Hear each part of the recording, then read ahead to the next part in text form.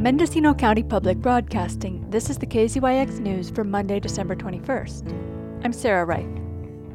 The legal cannabis industry in Mendocino County is more uncertain than ever, with a local ordinance that does not set up local growers for success in getting their annual licenses from the state.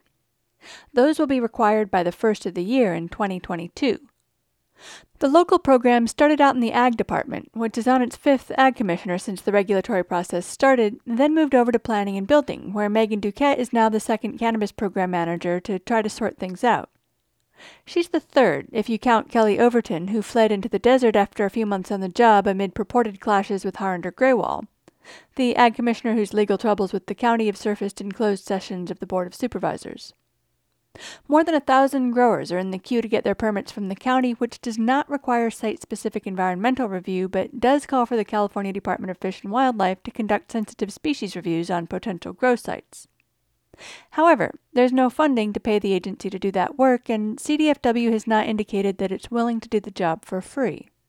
Meanwhile, growers have gotten tired of resubmitting minutia-laden paperwork and paying to bring their properties up to a standard that's acceptable for growing weed. A huge problem for Duquette is that many of the applications are incomplete. She reported that the response rate to letters from her office requesting more information has been less than stellar. At a cannabis town hall last week, led by Supervisors John Hasjack and Ted Williams, Hasjack said that in light of the fast-approaching deadline for annual licenses, the focus of conversations with state leadership has been about the California requirement for site-specific CEQA reviews.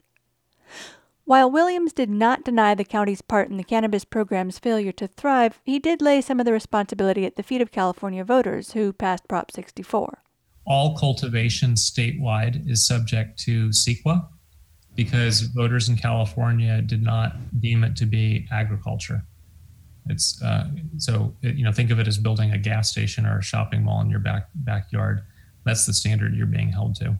Without environmental review for every grow site, there can be no annual state license. Williams laid out the stakes. We both understand without these annual licenses, there isn't a cannabis industry in Mendocino County, at least not a legal one.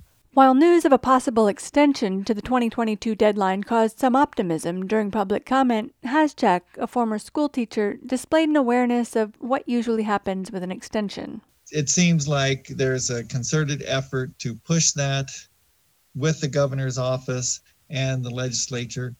But at the same time, they want to make sure that we're working towards a pathway to get people to their annual licenses. They don't want us to just wait and say, okay, well, we're going to get an extension so we don't have to do anything. No, we need to keep moving forward. A new piece of information from the California Department of Food and Agriculture is that individual growers can legally do their own CEQA review or hire consultants to do it for them. Williams calls it the nuclear option because there's not enough staff at CDFA to process the documents if they come pouring in. And the details of that option haven't been worked out yet. I don't want to encourage small farms to go this route because site-specific CEQA is probably expensive. I don't know what it'll mean in terms of provisional license continuity. So it's a bit of an unknown. There may be some larger farms, medium-sized, that are willing to risk the cost of a consultant doing site-specific CEQA. And if they do that, I would love to hear about it so that we can document the hurdles. But Hannah Nelson, a longtime cannabis attorney, said there were two more options for environmental review.